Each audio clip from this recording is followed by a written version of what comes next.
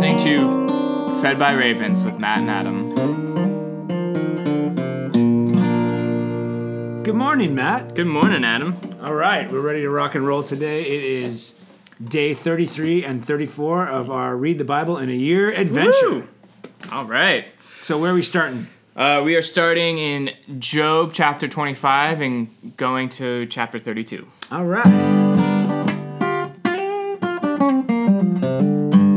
We play the blues for Job. Mm-hmm. Definitely. So Job has just come out of an argument with, who was the last guy who Eliphaz. Eliphaz. And then, so we're in 25? Yeah. So Bildad now is coming at him. Bildad, so Bildad kind of gives like a really short response. Isn't it nice when you get like the really short chapters in the Old Testament reading? You're like, I can do this. Okay. Great. So, Yeah, so I don't know. When I was reading this, I kind of take it as Bildad's kind of like running out of things to say. He doesn't know what else to say. He's kind of been hearing Job, and in his little summary here, he's kind of coming to the realization like, I don't think anyone can be righteous totally. Right. I think I'm kind of hearing you, Job, and what you're saying. But this is wouldn't you agree? Bildad is actually saying some truth here. Yes. No, yeah. He's like actually, that's what I'm saying. Like, he's kind of hearing him, and he's kind of actually saying like, oh, humans are just sinful because we're human. Right. We were born into sin. And so, yeah, we're all, in front of God, we're all going to be like unrighteous. Yeah. Perfect. So, way to go, Bildad, after destroying your friend. He still doesn't comfort Job, but at least gets to, it's like they get back to zero. Right. And I mean, at this point, though, like as we see in Job's reply in chapter 26, Job is like, oh, really, Bildad? Thanks. Thanks for coming to that conclusion now. It's true. After he does so many back and forths, you're finally now hitting this with me? Okay, cool, man. You're now going, you're right, Job, it's hopeless. Yeah. We're all sinful. Which is purely the law and pretty heavy. But Job replies, the majesty of God is unsearchable. Yeah, so in the next, I mean, he goes on for a while from chapter 26 to 31, but in chapter 26 to 28, I kind of see him, Job is now like describing or telling his friends, like, this is who I see God is. Like, this is who God is. Right. So like in chapter 26, he breaks down creation. Yes. And like he kind of gives like a whole nother Genesis account, which is cool. Like they know the account. They're like, these people are aware of the story of creation. And he kind of breaks down the story of creation and says God is creator. And just his creation is just like the outskirts of his glory and his power. And I do think what I like and really appreciate is it's how important it is for us to know the story, our creation narrative. Mm-hmm. Because in times of suffering, it may be the only thing you have is to go, God created this. Because there's a great verse in chapter 27. I believe it's chapter 27, verse 3, where he says, as long as my breath is in me and the Spirit of God is in my nostrils and my lips will not speak falsehood and my tongue will not utter deceit. And he goes on. But the point for me was just recognizing God has breathed into me and created me. And that without giving the account of creation that Moses will give us later, it's all there. Job totally gets it. Yeah. And he believes it. And he's not questioning the creation account or who God is. And although he's suffering and he doesn't know why, he still has confidence. He won't abandon his confidence in the Creator God. Yeah, so then in 27, I see him as looking to God, like, God will vindicate me. God is my vindicator. And then he moves into 28. So many proverbial Yeah, statements. so this is, like, again, like, I'm realizing, oh, this is why this is paired with Psalms and Proverbs, Ecclesiastes. That makes sense. Right. So in 28, he's asking, where is wisdom? Man cannot find wisdom, and he finally boils it down to God is the source of wisdom. The fear of God is the beginning of wisdom. And you can't get wisdom on your own strength. Mm-hmm. It must be given to you from God.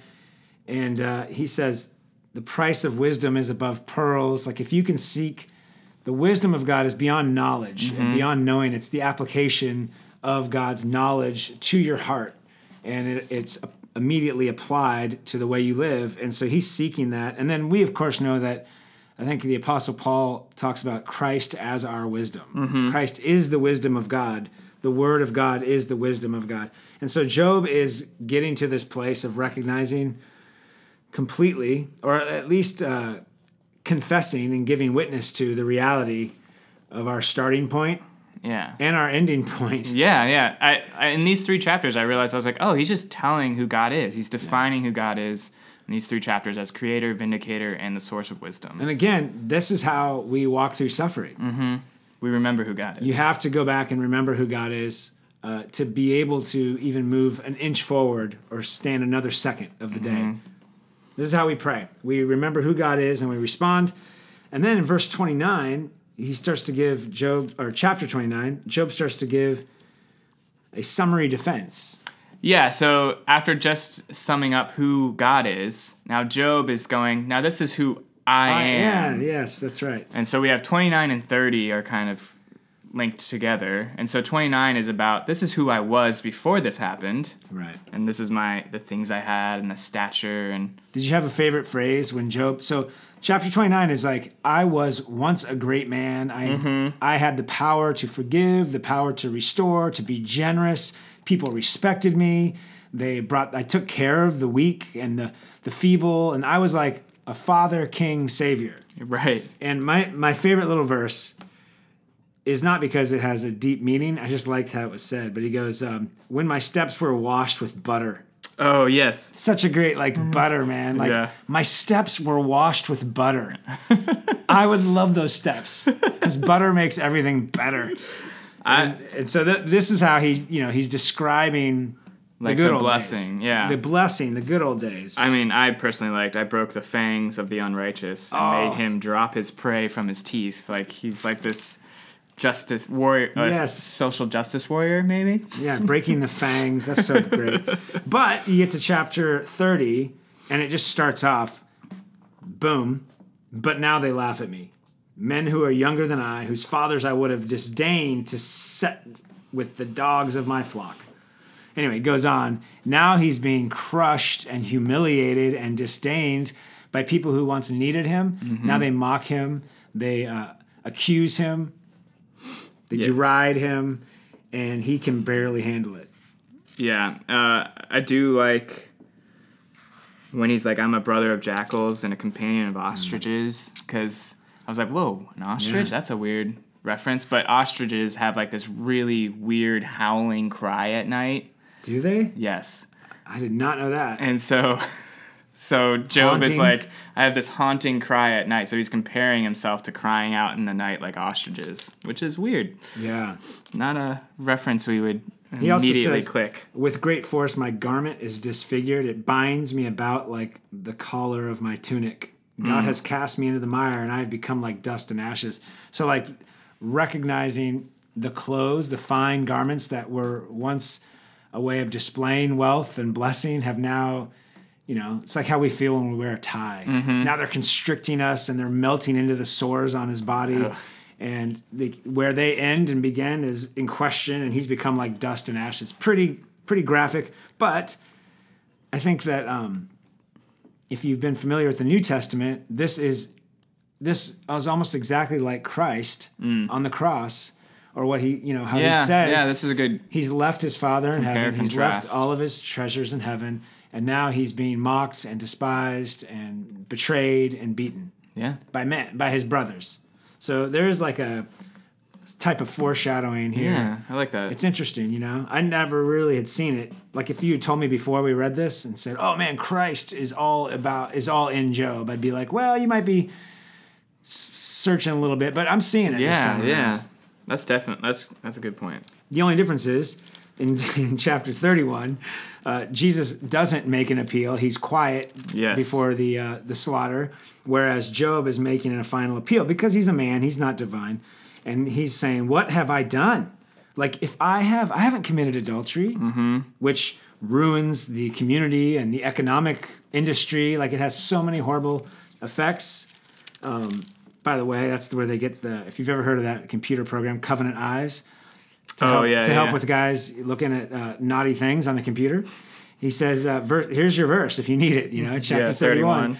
Verse 1, I have made a covenant with my eyes. How then could I gaze at a virgin? So he goes on, not just in the area of lust, but in the area of justice and he loving goes your through neighbor. Basically the whole law. Yeah. Like the 10 Commandments. He kind of breaks down in here. Again, the 10 Commandments are incipient. Yeah, they have not been formalized yet. Yep. But they're still known to the people. And that might be the word of the day for us, for our people. Incipient. It hasn't quite happened yet. It's brewing. I mean, it has happened, but it hasn't been codified or written down. But you can see the law, the 10 Commandments on the heart of Job well before they're codified.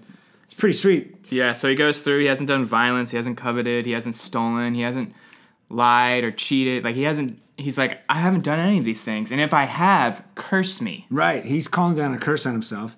But by the end of it, the idea I got was, if anyone, like Job is saying, if anyone could be justified by works, it's me. Mm-hmm. I've done right. But what Job knows is I can't be justified this way. And so I don't know how to be justified. And only the word of God will be able to reveal to me how I can be saved.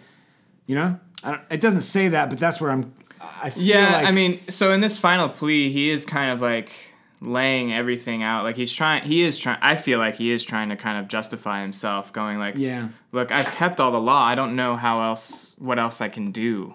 Right. Because he's still, like, they're still trying to figure out, like, why is this happening? But that's where I would say that's where we all get to. We do our best. We fall short. And we suffer the consequences of evil in the world and our own sin. And when we search ourselves, we may not find it, but we need the scriptures to even reveal salvation or even how we've done wrong, or maybe in this case, it's not, I need God to reveal what I've done wrong. I just need to know how can I be saved. Yeah. And that's where he calls out to the God, the creator of all things. That's where we end it in his final appeal, right? He's kind of just saying, what's the last verse there? He cries out. He says again, if the land has cried out against me, then curse me. Yeah. That's his final. The land, people, and God, he's being cursed. He feels like God has turned his back, and now the land has turned its back. Mm-hmm. What's left for him? Right. And then, surprise guest, I forgot all about little Elihu. Yeah. There's a fourth friend. Yeah, he's just sitting there. Apparently he's the youngest of all of them, so he wasn't even referenced because he wasn't going to talk. Yeah, which makes sense. But everyone's now just silent. Job's silent. The friends are silent. And there's this anger burning in him. He bubbles over. He even is compared to like the gases in the wine that need to be. Yeah. He's like, I've had enough, and he's very upset at both. He's the younger guy. Yes. So okay, we got Eliphaz, Bildad, Zophar. Mm-hmm. And then little Elihu shows up now in chapter 32, and he's like, enough. Mm-hmm. Job, you are trying to justify yourself, and friends, you're trying to accuse Job. Right. None of this is comforting. None of this is helpful. But do we know if Elihu even has the answers? We do not know yet. He's just setting up his argument in chapter 32. So we're going to get into his argument in the next section. Next time. Yeah. So this is a little bit of a cliffhanger. Mm-hmm. What will Elihu do? Right. Will he help Job or hurt Job? Or will he be a nothing? Stay tuned for next time on the Old Testament reading. We'll cover it on day 35 and 36. Woo-hoo. All right. Now let's move on to our New Testament reading for day 33 and 34. We will be, I'll let Matt tell you what we're covering because I got to play the song. Thank you. We're in Matthew chapter 21, verse 33 through chapter 22. All right. Matthew chapter 21. So, we are still in the week of Jesus' triumphal entry. So when he enters, remember, he enters in Palm Sunday, and he's only going to live for another week after that. Mm-hmm. And so Matthew is very interested in that week leading up to crucifixion, resurrection. And Jesus, right from the beginning, cleans the temple, curses the fig tree. His authority is challenged. He gives the parable of the two sons. The parable of the tenants is where we're at today, right? Yes. So I just want everyone to know he's talking to the religious leaders in Jerusalem. He's come and announced that he is Messiah. He's received worship, and he's met by the people who should understand. The experts should totally get it, but they don't. Mm-hmm. They become blind. Right. So he has been challenging their authority. He's establishing that they have now become a mountain that is in the way from letting the gospel go out into the rest of the world. And by the way, that's been very helpful in the last couple of days as I've been praying. And I think I ask sometimes that I would have the faith that could move mountains. Mm-hmm. And now I'm going, the faith that can move any like mountain that's in my way to God, move it. Right. And that the mountain where God met with us is now moved, and it's in Jesus Christ. So my faith has moved all barriers between or geographic location or anything that's in my way. I have total access to Jesus because of my faith. Like, move the mountain. Faith can move mountains. Finally, I get it after all these years. I just love it. I always thought it was so arbitrary. Like, why do I want to move a mountain? Mountains are beautiful. And it's like, well, you've never had to walk around one, and or thought that God could only meet you there. So he is slamming the Pharisees, though, and the parable of the two sons was intended to slam them because they're little crybaby kids that are disobedient. But then the parable of the tenants, the next two parables are very succinct and harsh. And very, But it's not even going to be the harshest thing he does. But let's get into it.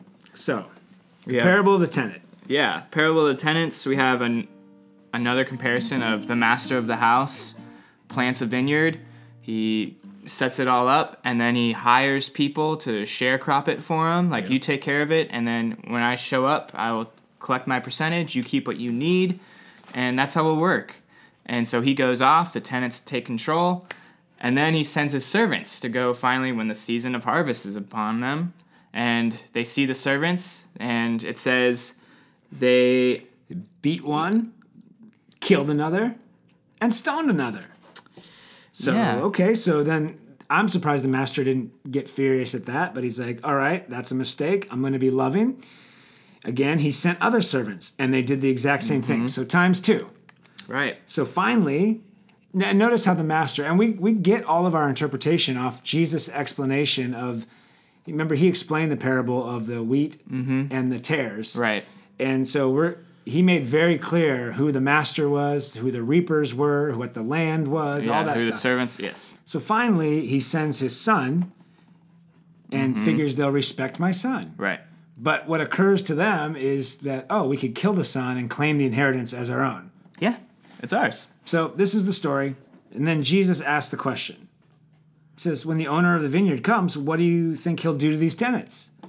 And so Jesus doesn't even say the answer. Right. They say. He allows them to answer the question, which they say, he will put those wretches to a miserable death and let out the vineyard to other tenants who will give him the fruits in their seasons. And what's amazing is this is the Pharisees responding, right? Right. Like they're the geniuses, and they're giving the answer of judgment on themselves, but they're too blind to recognize it. Right. Amazing. Like they're telling the story. Right. And so it's so easy for us today to go, why does God judge anybody or why? Well, because you've killed all of his servants and his son, and you still don't understand. Even you would say... And you still think you're righteous in it. Right. And you still think you have a chance of being saved, even though you would answer the question, man, the master should kill all those people. Right.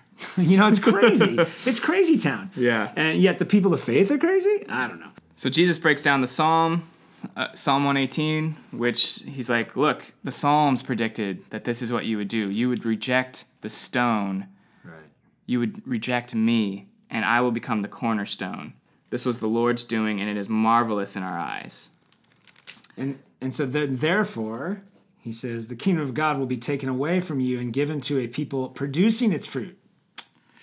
Yeah, so he's taking it from the Jewish leadership and handing it out to the rest of the world. The prostitutes, the tax collectors, those who call upon him, because we will give the fruit to Jesus. Right.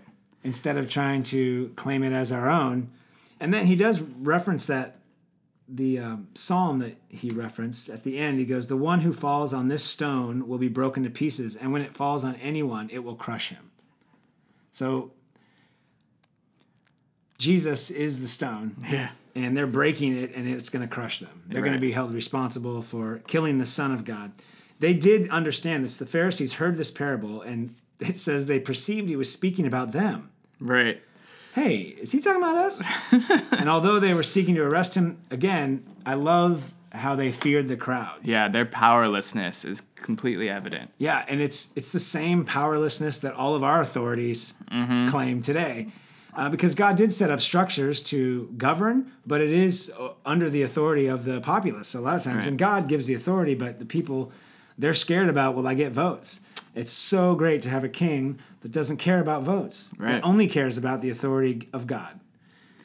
Well, he gives another parable, Matt. Yeah, so then in chapter 22, he moves on and basically gives a very similar comparative parable of the wedding feast. And this is where he has a king who's having a wedding feast for his son, and he sends his servants out to all the appropriate people that would normally come to this type of feast and tries to get them to come in, and they all say, oh, we're busy, we can't come, we don't want to, we've got other things, and they just go off and disregard the servants. He sends them out, I think, twice. Yeah. And then they seize the servants and kill them. Yeah. It's the same thing. I think it's the same story. I think he sends prophets and then he sends Jesus. It's like in all these parables, he sends twice, even though they killed the prophets and then they killed Jesus. You know, and this time he sends them out and he says, just bring in anybody. You're right. Then then the third time it's like, look, grab whoever is on the streets. Anyone who's available, who wants to come, let them come. Because the people who were supposed to be here don't want to be here. Which ties into Abraham's promise of it's for all nations. And it's a shame that they're rejecting this beautiful consummation. We're seeing like what? Esau despising his birthright. Yeah, right. Like the firstborn son is now despising the birthright. And they have better things to do. They're more hungry. Right. For other things. Look, I'm hungry right now. Just despises it.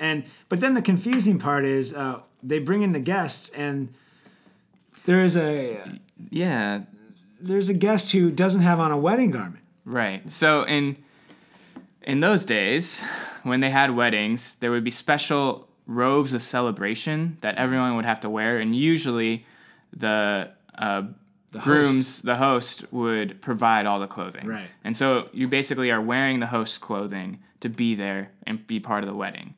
And there's a man who is not wearing one of the wedding garments. And the king responds, like, at first it's kind of strange. Oh, this passage boggled me for many years. Right. I just kind of overlooked it. Because for not wearing the right garment, in this parable, the king says to the attendants, bind him hand and foot and cast him into the outer darkness, in the place where there will be weeping and gnashing of teeth. For many are called, but few are chosen. Like, this is a seminal verse about hell. And I'm like, the guy just didn't have on a suit and tie? Yeah. But what we realize is... Right. So the thing that's hitting me is this man is trying to make it in on his own righteousness. Yeah. He's refusing the righteousness of the king. Right. Well, the master provides clothing. And he's like, no, I'm good. He's good. I can do it without. Which kind of insinuates, I want the benefit, I'll eat your food, but I'm not really putting myself under your authority or really care about this wedding. You just invited me in and I want what I can get. And so he casts him out because he was not wearing the righteousness of Christ. Right. Which is at the feast, at heaven. Since Jesus brings up hell, we have to think a lot of this is about the wedding feast of the Lamb. When the relationship, physically, spiritually, emotionally, is completely consummated. We begin to live with Christ forever and ever. And if we can't put on the righteousness of Christ, we can't be there. Right. And that's that. So again, the Pharisees are going... we need to kill this guy. Yeah. Instead of let's listen to him and find out what are the righteous robes, they always ask the wrong questions. And so they can't just outright kill him because they are powerless. So they're trying to now trick him to say something that will condemn himself. So now they're like, all right, let's figure out what we can do to like make him lose face, either be in front of the people or have him say treason, and so we can get him up in trouble with Rome. Right. So the next three really interactions are all attempts to trick him. Right. So the first one is about, let's get the Herodians. the king's people, Yes. the actual Romans, to let's try to humiliate him in front of them by making him admit that he doesn't pay taxes. Right. Perfect. Let's just get him to commit a crime. But Jesus responds. Right. So they're going, okay, tell us what then you think. Is it lawful to pay taxes to Caesar or not? Because the Jews they're under Roman occupation. And they don't like it. And they don't like it. And so they're having to pay taxes to Rome. And so the people are already kind of like upset about it. And so they're trying to get him to say, don't pay taxes. And then the Herodians are like, whoa, buddy. Or say, pay taxes. And all the people are like, what? You're supportive of Rome? But see, the Pharisees know there's a rebellious streak already in the people. Right. Because there's tax collectors. Right. And so they do it by force, and they're cruel, and you hate giving them taxes. So they have to go out and get the taxes. And so surely anyone who's righteous says, man, we are under God. We're not under Caesar. And this isn't his place. And so they're trying to stir that up like, oh, you think you're the prophet? Then surely you'll be like us and hate Caesar.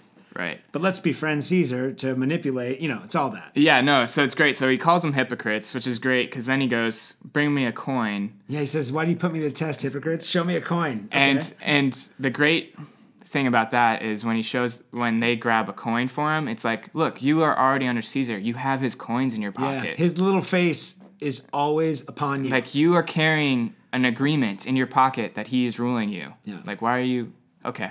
So then he does the classic, like, whose face is on the coin? Right. And they're like, Caesar's. He says, cool. Give to Caesar's what is Caesar's, been give to God what is God's. When they heard it, they marveled and they left him because, of course, the image of man, we have to put our image on everything. So kings will put that on money, or they'll put it on buildings. They'll put their face everywhere to remind you who's in control. And God has put his face and image on all of us. And so we belong to God. We bear the image of God. We give our lives to God. Give your little coin back to the guys whose face is on it. They marveled. They couldn't get him. But then they send the Sadducees. Now, the Sadducees are notorious for only subscribing to the first 5 books of the Bible. We affectionately refer to it as the Pentateuch. Yes. It's written by Moses. And that's what they believe. They stop when Moses stops. And as a result, they could not find the theological idea of resurrection. So they don't believe in the resurrection. When I first learned about this, I was 19 years old. I was at a Bible college, and we learned it by going, the Sadducees don't believe in the resurrection, and that is why they're sad, you see? Wow. See what I did there? So they're sad because they have no hope after life. So they come after Jesus, and the Pharisees are sitting back going, this will be fun. Right. And to make a long story short, they said... Moses said if a man dies having no children, his brother must marry the widow and raise up the children for his brother.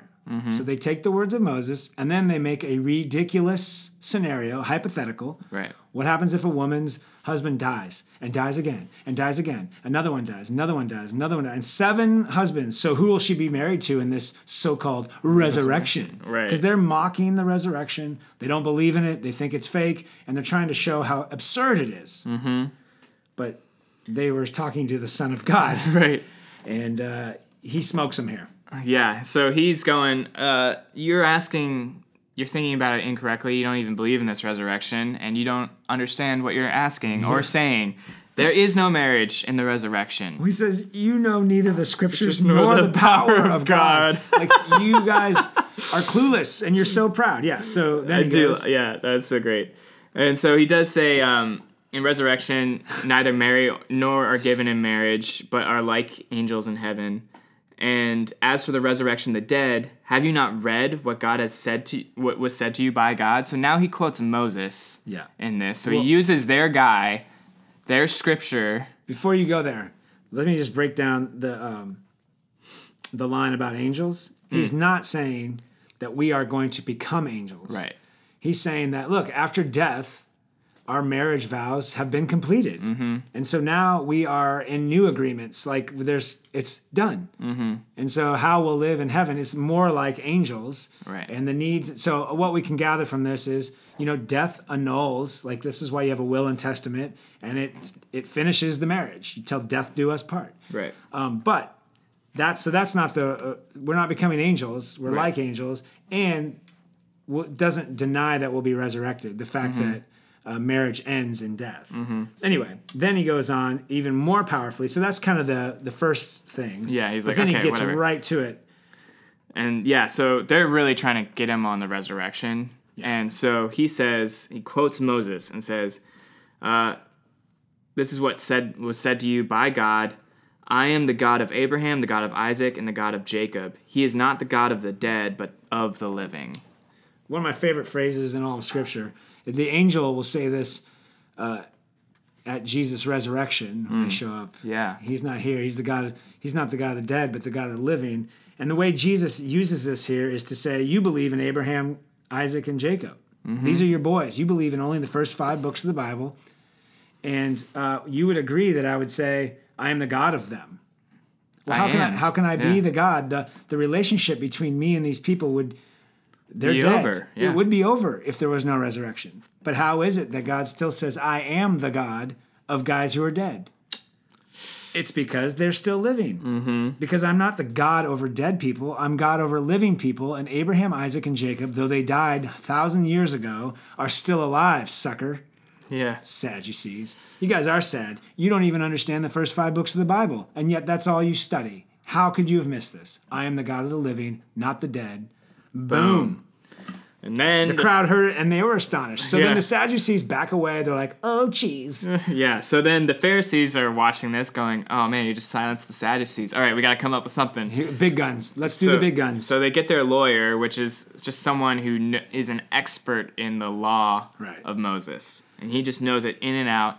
And so he comes at Jesus with, Teacher, what is the greatest commandment in the law? And Jesus is the son of the God. Son of God. Of God. Well, the God. Yeah. The God. I don't mind that. And Jesus says, he answers, I just love how he never is constrained by their bad questions. No. What's the greatest? And he gives 2. That's so perfect. That's so perfect. And because he's establishing the heart of all of this thing, which is, he says, you shall love the Lord your God with all your heart, and with all your soul, and with all your mind. This is the great and first commandment, and the second is like it. You shall love your neighbor as yourself. On these 2 commands depend all the law and the prophets. And this, in essence, does break it's the first table of the 10 commandments is loving God, having no other God before you, don't use his name in vain, honor the Sabbath. The Sabbath. And then the whole second table is about loving your neighbor, obeying your parents, don't commit adultery, lie, steal, cheat, covet. But what's most amazing about this is that those 2 commandments are impossible. Like, who loves God with all of their soul and all their mind? Do you think about God every day, everything you do? Nothing is ever mindless. Nothing is ever rebellious. Right. No. Do you love your neighbor as yourself? I mean, without digging too deep, I can think about all the things I'm not doing for people who are in need right now. Now, we try to hide from that, but the reality is, the greatest commandments, we don't even need to break down what they mean. Right. You can't even fulfill them theoretically. And so they kind of realize that he's an expert. Right. And this was also something the rabbis of that day would also agree upon. So, they're like, man, he just said he knows his stuff. He said the answer. All right. But then he says to the Pharisees, Jesus asked them a question. What do you think about the Christ? Whose son is he? So now Jesus is coming back with he's more of an expert than they are. Yeah. And they're going to look like fools about the one thing they know in life. So, yeah, it's great. So they've been on the attack for the first 3 rounds. And then finally Jesus flips it on them. And he goes, fine, I'll ask you a question. Yeah, and this is like the old video game Punch-Out. Oh, and yeah? I don't know if you remember the old game. No. It was an arcade game, and it would go, when you had them against the ropes, it would say, mighty blow, and you'd hit the mighty blow button, and it was like a monster haymaker punch. Nice. And so Jesus has been boxing with these guys. He has them against the ropes, and now it's time to give the mighty blow. Anyway, he says, what do you think about the Christ? Whose son is he? And they go, the son of David. And Jesus says, right. Well, then how is it then that David in the Spirit calls him Lord? Saying, the Lord said to my Lord, sit at my right hand until I put enemies on your feet. If then David calls him Lord, how is he the son? And no one was able to answer him. From that day on, they didn't even want to ask him questions. Because what Jesus said is, essentially, how is he a son of David and David's calling him Lord? Right. And how is he calling him God? How is he calling him God? And The answer is they don't know because they think the Messiah is only human. And so he's the son of David only. And Jesus says he's in the line of David, but David calls him Lord because he is the son of God, the anointed one of God, not just David. And they don't know if they believe that yet. Yeah. And they certainly don't believe he is the one. And they don't know how to dispute it. Because he just did something to their law that was never understood or seen. You know what he did to the law, Matt? What did he do? He gospelized it. Ooh. He just dropped gospel all over their law, and they didn't know what to do. And instead of repenting, they stuck their feet deeper, and they're like, now we have to kill this guy because we can't humiliate him, we can't outwit him, we can't out-survive him. And he just humiliated us. Right. So that's a lot going on there. Yeah. But it's going to even culminate to the next day's reading where, it's going to become even harsher. I see what you did there. A little tease for the next day's reading, but they're all connected. Anyway, praise God that we see him as our Savior and see him as divine and human. I praise God for that. So let's move into our psalm. Beautiful psalm for the day. What is it, Matt? It is Psalm 18, verse 7 through verse 24. A lot of great things happening in Psalm chapter 18. But the one that I remember from last year, there's a little part of it that I actually wrote down. And reading it again, I was like, wow, has it been a year? And that still is beautiful. He says in chapter 18, verse 19, he brought me into a broad place. He rescued me because he delighted in me. I love that. Yeah. He rescues us, not because we've got ourselves in a mess and we need him. That's true. He doesn't rescue us out of obligation or frustration. The psalmist declares that he rescues us because he delights in us, because we are his kids.